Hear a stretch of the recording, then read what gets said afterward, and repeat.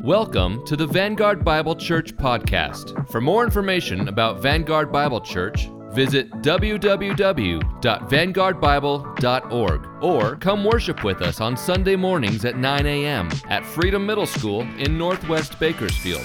We hope you enjoy today's message. Good morning, church.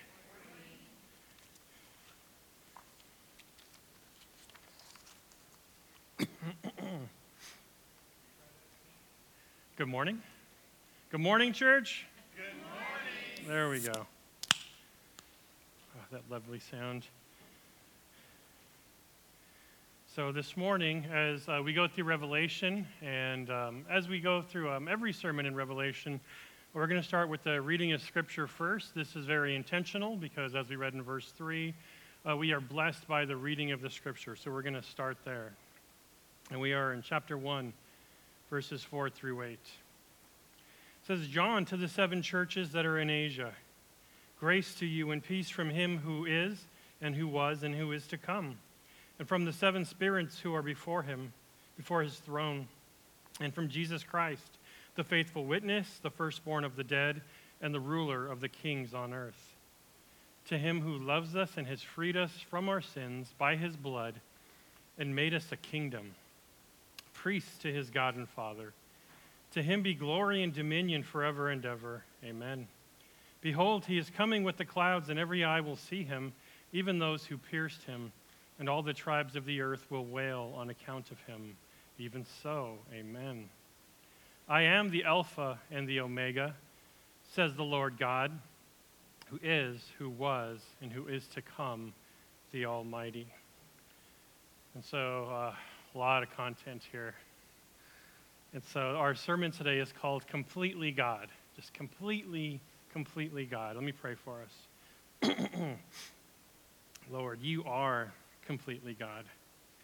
May we never forget that, Lord, both in the way we think, Lord, the way we operate spiritually, the way we view what we see on the news, on social media, what we see happen in our family. That you are still completely God, who was, is absolutely today, and will always be God. You are here, Lord. This is your story, Lord, the story of Jesus, Lord, the story of your people. May we see it clearly this morning, Lord, in a crucial text, just how we figure in this story of yours, and how by your love you've made us priests, Lord. You've made us a kingdom to you. And what an honor and privilege, Lord. Help us to know what it means and live what it says, Lord. And we do this to the glory of Jesus. Amen. And so as we read through verses 4 through 8, you probably noticed a couple of numbers and a couple of letters. And so, which means this week we will start looking at symbolism, right? And so the way that's going to work as we go through the book of Revelation is, obviously we didn't have a sermon where I just said, here's a list of symbols and what they all mean. That would take us a couple of weeks. So instead, as we come across a new symbol, we will talk about it. What does this symbol mean? And we'll talk about it as they come up again, and the ones that come up will over and over. And so we'll just deal with them as they come up. This week being numbers and letters specifically. And if you are Gen X like me, I guess any generation, when you hear the idea that this is brought to you by letters and numbers, what comes to your mind? Sesame Street, absolutely. And so I couldn't help but think of this the whole time I wrote this sermon, that today's sermon and all the book of Revelation, we can sincerely say is brought to us by the number 3, the number 7, and the letters Alpha, not Alpha, and Omega. This is the hands of God in Revelation every time we see them. And so let's begin by looking at the first part of verse 4, where it says, John to the 7 churches that are in Asia. And so what we find here is John giving a message to the complete church. John is giving a message to the complete church. Now I know that's not what it says. It says Revelation is to 7 churches. right? 7 specific churches in Asia, which is modern-day Turkey. And we also know that historically, even in this region, there are other churches besides these 7 in this area, right? Troas has a church. Colossae, we know, has a church. And so why just give this letter to 7 churches? And so we find our first symbol, the number 7. The number 7 represents completeness, fullness, or wholeness. It's really a symbol of God saying this work was done by God. It's like God's signature, that number 7. This complete work was done by God. And we find this throughout Scripture. You might recall opening your Bible and finding the 7 days of creation. You know, the priests, like the Levitical priests, when they would do a sacrifice, they would have to sprinkle blood 7 times to complete the sacrifice. Festivals. How long did it take to complete a festival? 7 days, right? 7's everywhere. Periods of cleansing, 7 days. I can't help but think of the walls of Jericho that were completely destroyed after what? 7 days, right, of walking around, and then walking around 7 more times. Why? So that they would know this wasn't you guys, this was God. That's God's signature. Like, they didn't scream loud enough to knock down the walls, right? I mean, it was God, hence the 7. God is doing this. And so here we have 7 churches that represent the whole and complete church all throughout history. Now, these churches are real. We will see in chapters 2 and 3 several months of real churches with real problems, right? And real praises as well, and real promises. But these are present throughout the entire church age. And God in his wisdom picked these 7 churches as being the perfect representation, the whole representation of his message to the church under persecution. Which means that Vanguard Bible Church is the recipient of the letter of John. Which means any admonitions, encouragements, or promises to these churches are also to us. We can read them as being to us. And so here's a math question for you. If Vanguard Bible Church is represented in these churches, and we add that to the 7 churches, how many churches do we have in Revelation? 7. All right, you guys are awake. Perfect. I'm so glad nobody said 8. I would have felt really bad. So let's continue to read verse 4 and then some of verse 5. Grace to you and peace from him who is, who was, and who is to come, from the 7 spirits who are before his throne, and from Jesus Christ, the faithful witness, the firstborn of the dead and the ruler of the kings of the earth. And what we find here is God is in complete control. This is important because these churches that he's writing to, we will see, are already under persecution. This letter isn't saying persecution is coming. It's saying worse persecution is coming. And so their world is out of control. And so this grace and peace from God, one of the ways that's present is in the fact that God is saying he is in complete control of what is happening. Moreover, the triune God is in complete control. Well, what does triune mean? 3. Right? And so we find the number 3. Right? Just like in Trinity, we find 3 in the Trinity. And the number 3 is all over Scripture, and it's all over Revelation. But the difference with the number 3 is you're not told it's there. It's there if you can see it. And if you see it, you've seen God. Because 3 is the Trinity. 3 is God. 3 is the divine. 3 is the holy. In chapter 1 alone, there are 12 sets of 3. None of them say 3, but it's there. And that's God. That's chapter 1. That's John letting you know this is absolutely God. And so it starts here in this Trinity, which is 3, talking about the Father. Now, how's the Father described? The one who was, who is, and who is to come. That description has how many parts? 3, right? So you see, God, 3, it's right here in front of us. It's given us the key to understanding this right off the bat. And so, God is able to give this vision. The Father is able to give this vision in this letter because of this description. He was, he is, and he is to come. He knows exactly what's going to happen. And this is an encouragement. Like, this is not beyond the scope of God's view. This church, they might not think, from their point of view, like, this doesn't make sense. This can't be God's plan. This is the plan, and God is telling them, look, I am so far above and beyond this plan in every direction. Yes, this is the plan. And then it says, before his throne, the throne of the Father, are 7 spirits, which represent the Holy Spirit. Again, the second member of it would technically be the third member of the Trinity, but here we'll see for a specific reason that he'll mention the Holy Spirit second. And we find this number again, 7. There are not 7 Holy Spirits. So make note of that. There's not 7 Holy Spirits. So why use the number 7 here? Because as we will see, all this is the complete work and ministry of the Holy Spirit. Everything taking place. It says it puts you in the throne room of God. So God the Father, all the work, all the ministry that's being done is done completely by the work of the Holy Spirit, which we've talked about in almost every sermon. And you see it here, the complete work of the Holy Spirit. Now, the original reader as well, and this is where we're going to have to do our homework this morning. The original reader hears 7 in Holy Spirit. Like, we might scratch our heads. That's an odd description of the Holy Spirit.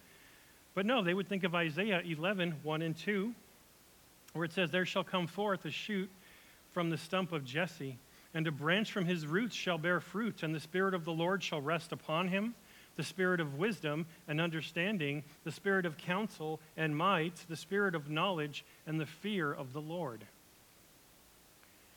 Well, that's a prophetic reference to Jesus, but it's described, the ministry of Jesus, the work and growth of Jesus is described by the 7-fold ministry of the Holy Spirit.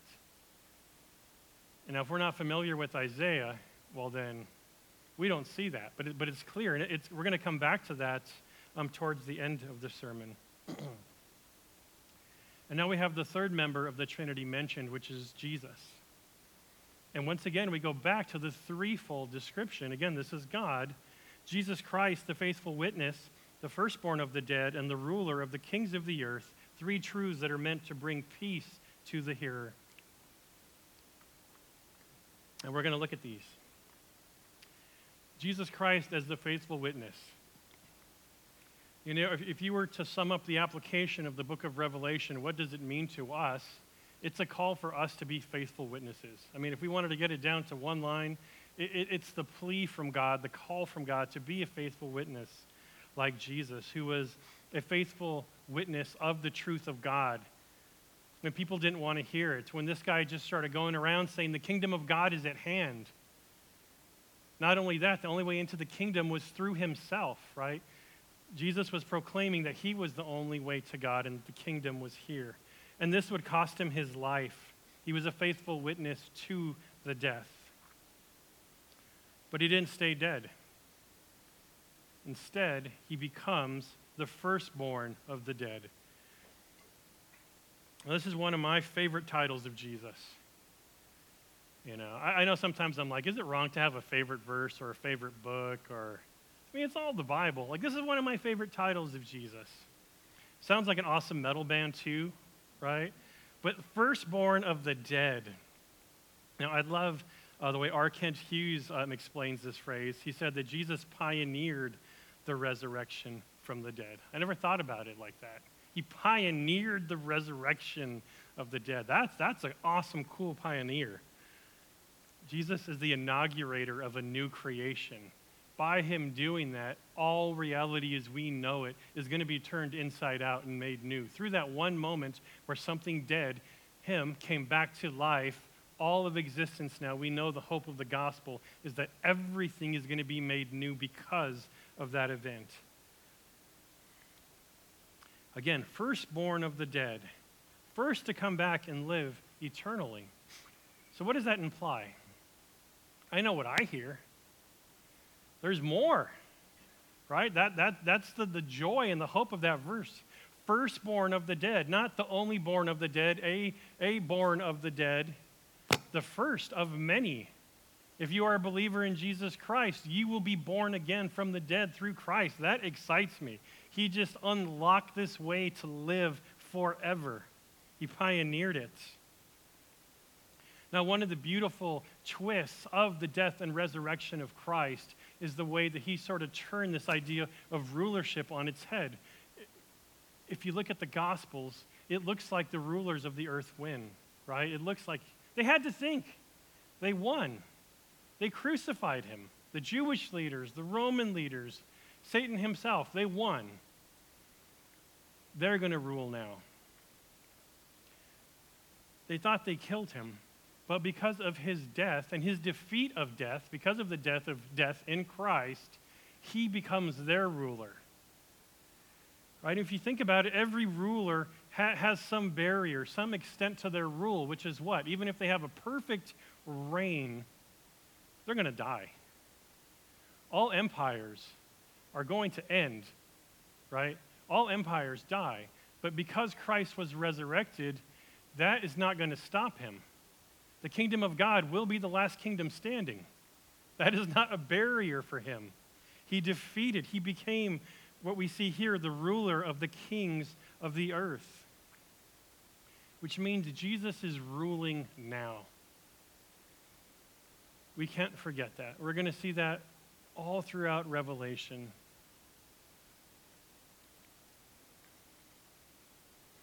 Even when others think they're ruling, they're under the authority of Jesus.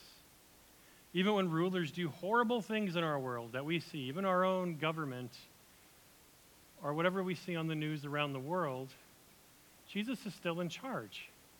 He's allowing that to happen. We can't see it any other way. We need only go to the Old Testament to see that this is absolutely true. When empires rise and fall, and God says, I'm just using them. I'm going to use this empire to judge you, and then I'm going to use them to judge another empire, and he's in complete control. And we see this even back in the Exodus, right, where God's grace and judgment are happening at the same time. We find that in Revelation, that a lot of the judgment on the earth, we think like, oh, this is Satan doing this. Satan is doing all this wrong. No, the person riding the four horsemen, leading them out, is Christ. Right? And so, judgment and grace of God coming at the same time. That's what we're going to find in Revelation. Just like the cross, judgment and grace at the same time. Now, empires, we're going to see, they rise and they fall. But because Christ died and rose again, he will be the last one standing over all of them. Revelation asks us which kingdom we belong to, which kingdom we will be faithful to. Now, God is making his case right in chapter 1. He's letting you know, well, there's two paths you can choose.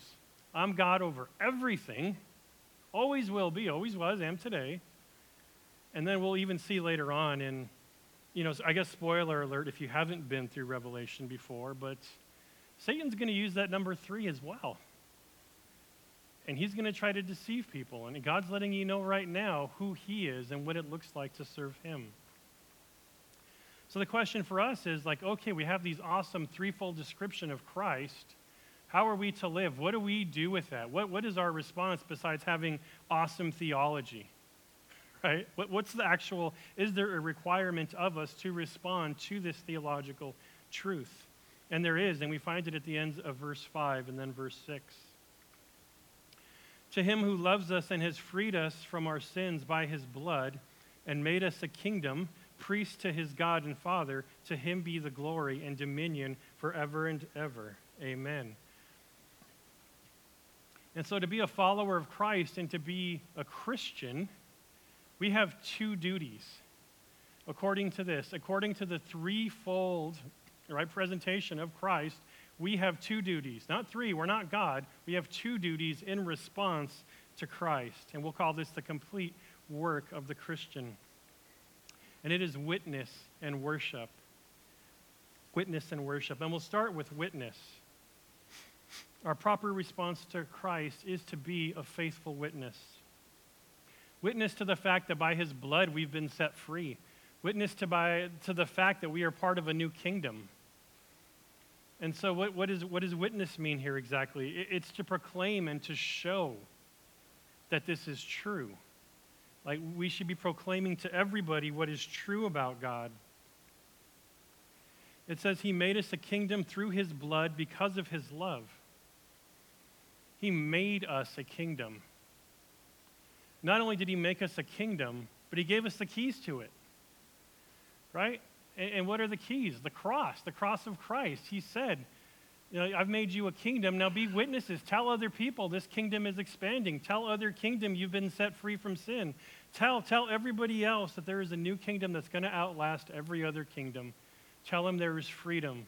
There's freedom from sin, and there's freedom from this world they live in. And if they look around at their world and they think, wow, this is really bad, be a witness to what is really good, God himself. Our service is also a witness to the kingdom. Leading in worship, helping out with the children, helping up with set up and tear down, leading your own families in worship. Even the work we do. Right? A lot of us here, all but one, like we're pastors, right? I'm the only pastor. But whatever you do, you could be a witness to the kingdom of God. That's what this is saying. You could do things in a way that gives glory to Christ. I thought about it like this week. Sometimes we can't choose, who we pay our taxes to, right? We don't choose who we pay our taxes to. But the choice that we have in our work is who gets the glory from our work. Right? Give to Caesar what is due Caesar, but give glory to God.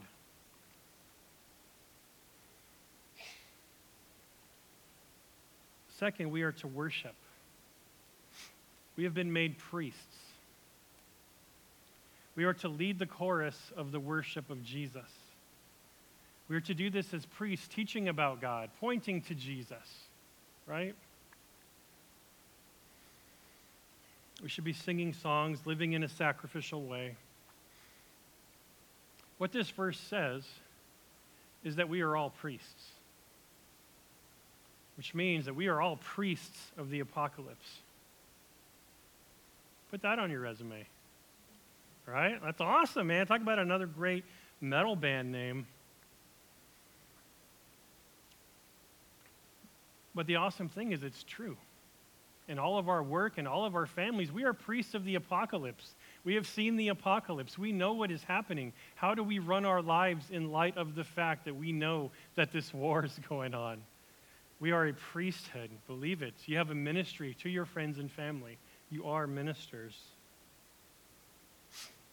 And so how tragic is it then that so many profess to believe followers of Jesus and profess to belong to a church and then come to church and ask themselves, what am I getting out of this?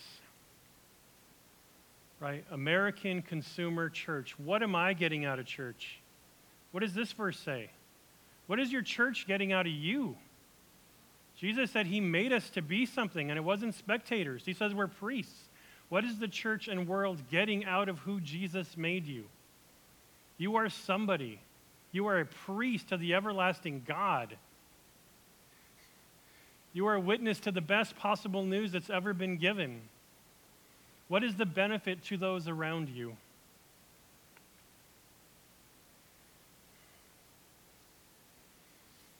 How tragic is it then for those who would profess faith, profess to be followers of Jesus and show up to church, and then ask themselves how they felt about worship? It's not what this verse says. It doesn't say Jesus made us to be worshiped. It says he made us to worship. He made us to lead people in worship. He made us priests. Like, we are that if we are followers of Christ. How can we ask how we feel about worship? Why aren't we asking how God feels about worship? If you aren't ready to worship, there's not a guitar solo that's going to get you there.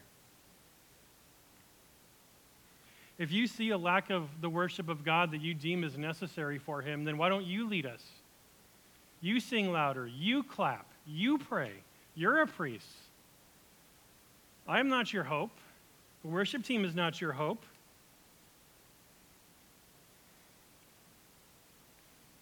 My personality is not your hope. The way I dress is not your hope. God help us if that was true. And praise God, it's not.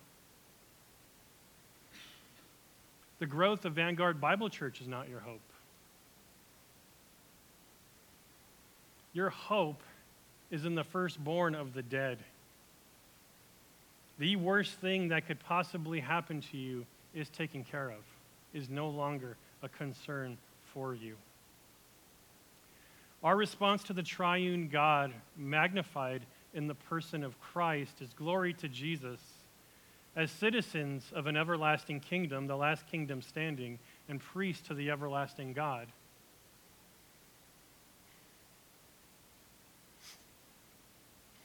It's such a privilege.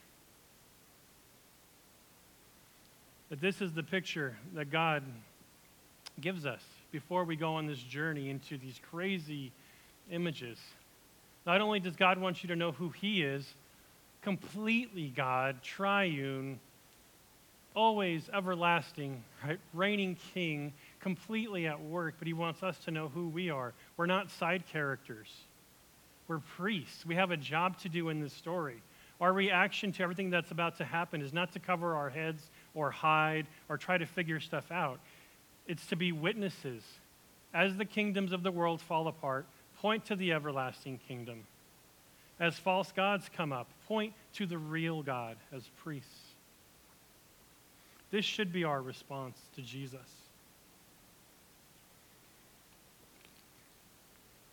And everyone's going to have a response to Jesus. And it's not going to be good. In verse 4, we're going to see the complete humanity reacts to Jesus. All of humanity will have a reaction to Jesus. And we already saw our response. We can rejoice, like everything's been revealed to us. But what about those who it wasn't revealed to yet? And so verse 7, behold, he is coming with the clouds, and every eye will see him, even those who pierced him, and all the tribes of the earth will wail on account of him.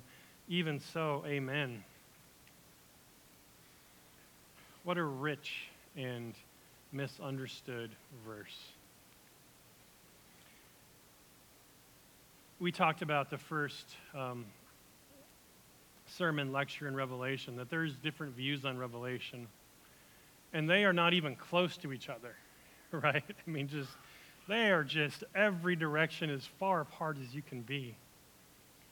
And yet in verse 7, we find one of those verses where if we slightly get this wrong, if we head down a certain path where we don't understand this, even though it's just a slight little detour, at some point you end in completely different directions. And so we have to get verse 7 right. It will shape how we view all of Revelation, how we view the time frame, how we view who the people of God are, how we view like when this starts. Who is Israel? Does it matter who Israel is today? And so we're going to go deep for a few minutes. And so if you need to stretch your neck, stretch out a little bit, we're going to go deep in this verse. And so this verse is about King Jesus, Jesus as king. And there are three truths that we're going to find here from three other parts of Scripture. Because I think, like me, if you just read verse 7, you can't come to a conclusion of what that means. It doesn't even seem possible, just logistically, right? And so there has to be an explanation to this verse. And so Jesus is king. So what does it mean that coming on the clouds means he's king? Like, how does that correlate? And to understand that, we have to go to Daniel 7, verses 13 and 14. And it'll come on the screen. You don't have to rush over there. I saw in the night visions, and behold, with the clouds of heaven there came one like a son of man. And he came to the Ancient of Days and was presented before him. And to him was given dominion and glory and a kingdom, that all peoples, nations, and languages should serve him. His dominion is an everlasting dominion which shall not pass away, and his kingdom one that shall not be destroyed. And so we have here, right, is this other vision that we talked about, and Daniel has these same apocalyptic visions. We have Jesus on the clouds, and the reference here, Daniel is talking about the Son of Man, and if you've read the Gospels, you know Son of Man is Jesus' favorite description of himself. Like, that's the one that he associates with the most. He is the Son of Man. So he is this one in this vision. What does coming on the clouds mean here? It means that he receives kingship. When he goes on the clouds, he receives the everlasting dominion over everybody ever, every nation. And that's after his ascension. After he's resurrected and ascended, he becomes king. He receives that kingship. And so we know this verse, the first part of this verse says, it's letting you know Jesus is king. This verse in Daniel has been inaugurated. This is now. When Jesus said the kingdom of heaven is at hand, and John says that as well, that's what they're talking about. Daniel 7 is not future. Daniel 7 took place at the resurrection, at the ascension.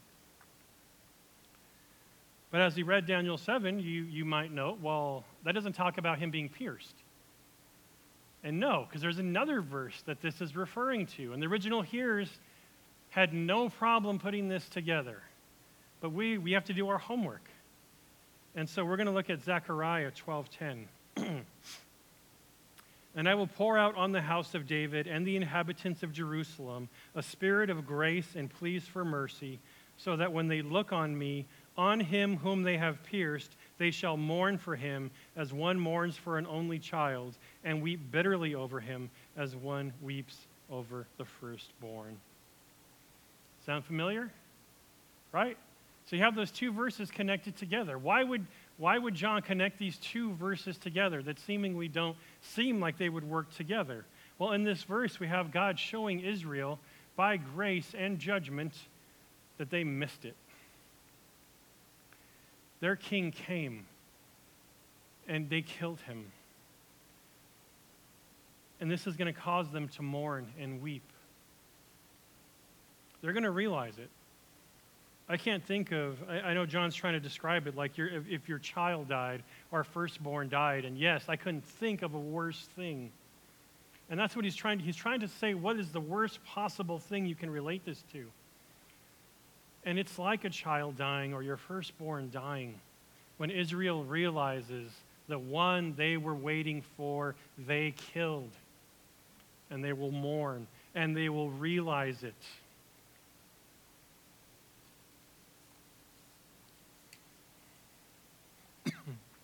Now, Israel thought that Jesus couldn't be king because he was crucified.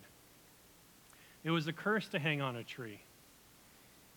They were expecting a king to take over Israel and to destroy Rome and to overthrow the world, where they would be in charge. And so they didn't believe Jesus could be the king. What they didn't realize is that by killing him, and again, him resurrecting, being the firstborn of the dead, he took over the throne. Not over Israel. He rejected the throne of Israel multiple times. He could have taken that in a millisecond. He rejected that throne so that he would be killed in order to come back as the king of all rulers, which we already read. But there's one more element to this verse that requires some consideration. One part of this verse doesn't line up with those other two verses. In Daniel 7, the Son of Man, it says, is ascending on the cloud. Right? And here it says that Jesus is coming on the cloud. Now, some people say, well, he's coming towards the Ancient of Days. I don't think that's true because of Matthew 24:30. Now, listen to the words of Jesus and how Jesus interprets this exact same passage. Then will appear in heaven the sign of the Son of Man, and then all the tribes of the earth will mourn, and they will see the Son of Man coming on the clouds of heaven with power and great glory. Does that sound familiar? Right? It's the same thing. He's citing the same passage, only about himself. And he's saying that He is coming on the clouds. Well, what does that mean? Is that the second coming? No, he does not say that's the second coming. Nowhere in that verse or context does that say that's the second coming of Jesus on the clouds. What he says is it's going to be a sign that he's coming. Not him. He would say, when you see me, he says, this is a sign that I am coming. You will see me come on the clouds. Well, okay, what does the clouds mean? Clouds is the symbol of judgment. We find this in Isaiah 19:1. An oracle concerning Egypt. Behold, the Lord is riding on a swift cloud and comes to Egypt, and the idols of Egypt will tremble at his presence. The heart of the Egyptians will melt within them. The coming of the clouds is the coming judgment of God. I mean, we can get that, right? We see clouds rolling in on a nice day. Oh, thunder's coming, rain is coming. It's going to get dark, it's going to get loud, it's going to get gloomy. And so it's an easy sign here. Now, what we have to understand is all these verses are working together, right? All these prophecies, Jesus referencing these prophecies. When does it say this is going to happen? It says in Matthew 24:34, truly I say to you, this generation will not pass away until all these things take place. This is one of the verses that people who deny the Bible is true run to. They run to it. This is the reason people go into liberal seminaries and leave seminaries as non-believers. Jesus was wrong. He told this generation they would see this take place. That's what it says. And so we have to look at this because Jesus wasn't wrong. Jesus wasn't wrong. So what does this look like? I know we're in deep, so let's put this all together. What is being described here? Israel rejected their king and killed him, pierced him. He rose from the grave, ascended on the clouds to the Ancient of Days, and became king. They rejected the king, their king, and he became king over everything. And what's his first action as king? It's to come back on the same clouds, or other clouds, and to judge those who rejected his kingship. He's coming to judge those who rejected him first. That's what he said. This generation shall not pass away. He didn't say that generation. There's a word for that in Greek. He didn't say a generation 3,000 years ago. Hey, I know you guys killed me, but man, some generation 3,000, 2,000 years ago, I'm going to take it out on them. That's unreasonable. That is not God. That doesn't make sense. And the reason it doesn't make sense is because it's not true. Just think about it. What makes sense? God is telling them, I'm going to judge you. When they are killing him, what do they tell him? Judge us.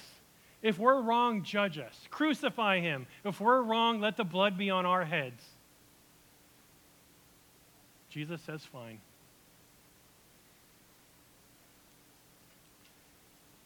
It makes perfect sense that the first judgment would be the judgment of those who rejected him. The first cycle of Revelation would find its meaning in the judgment of ethnic and religious Israel. In AD 70, in Matthew 24 again, go back and read Matthew 24 later. He says he's going to destroy the temple. In AD 70, that temple is destroyed. Why would he do that? It's obsolete. Christ is the sacrifice. He completed the whole system. There's no more need for a temple. There's no more expectation to make sacrifices to a soon-coming king. He has arrived. The temple is gone. The age of temple sacrifice is over in Christ.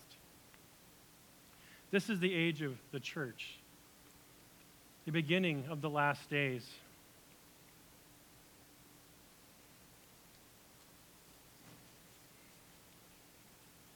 The first judgment cycle of Revelation is against ethnic and religious Israel for rejecting him and killing him. Now, at some point in this Revelation series, we're going to have a couple of sermons where we step aside from the text a little bit, and one of those we're going to do is about Israel, where we're just going to have a whole sermon, because even right now you have questions. Well, how does that work with Israel? And Israel has a future. It's just not, I think, what is being told to Christians today. And so we'll look at that. Along with the rapture. Rapture is not mentioned in Revelation, but we're going to take a sermon at some point in Revelation and talk about it because of the association with the rapture. And I think there is an association with it. It's just not in the text, but we will still talk about that. But Israel here is rejected. Some would go as far as to say divorced. And I would lean that same direction. Because what does Revelation end with? It's a marriage, right, of the people of God. And so there's a divorce here, at least in some way, against religious Israel, against the temple, the way the temple operated.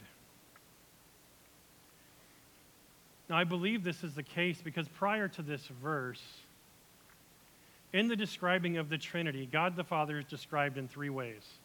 Jesus is described in three ways. But the Holy Spirit is described in 7 ways. The logical thing to do would have been to describe the Holy Spirit in 3 ways as well. Would have fit perfectly. Why draw attention in that description that's 3 everywhere, God? Why go out of your way to have one thing that is just coming out and sticks out? One thing that doesn't quite belong. And I think that's intentionally to show us the connection between Isaiah 11, 1 and 2. And I want to read it again. I know we've heard it several times this morning, but it's key to understanding Revelation and the church. There shall come forth a shoot from the stump of Jesse, and a branch from his roots shall bear fruit. And the Spirit of the Lord shall rest upon him, the Spirit of wisdom and understanding, the Spirit of counsel and might, the Spirit of knowledge and the fear of the Lord. And so when you hear the 7 spirits, you have to go and you have to ask yourself, where is that referenced? What is this referencing? Oh, we found the reference to the 7-fold ministry of the Holy Spirit. What is it showing us? What is being represented here? And it's the picture of everything that verse 7 is talking about. Israel has been chopped down. They have been judged. That's a stump. There's no other way to interpret it. It's been cut down. Israel is now a stump. What they were doing is eliminated. And yet we have Jesus, the shoot, right? Coming out of that, coming out of Israel. That's why I don't believe the church replaced Israel. The blessing is still in Israel. We've been grafted into Israel, but it is not through that stump. It is through that branch. It is through Christ himself. Right? And the fruit of the Holy Spirit is to take this event and this judgment and through Christ to make this church, which still finds its root in Israel. Right? This is Israel's story from the beginning, but now it looks completely differently. It's not about that stump growing back. It is about that olive shoot growing by the perfect ministry of the Holy Spirit.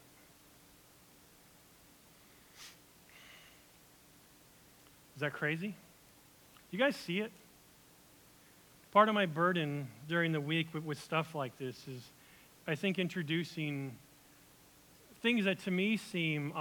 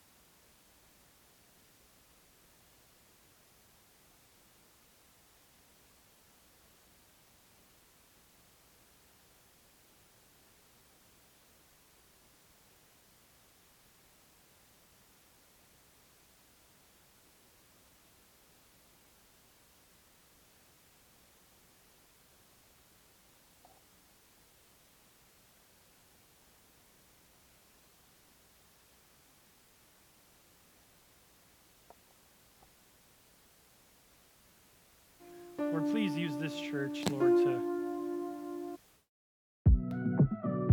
We hope you've enjoyed this Vanguard Bible Church podcast. You can find more sermon messages online at vanguardbible.org. Have a great week, and we hope we'll see you soon.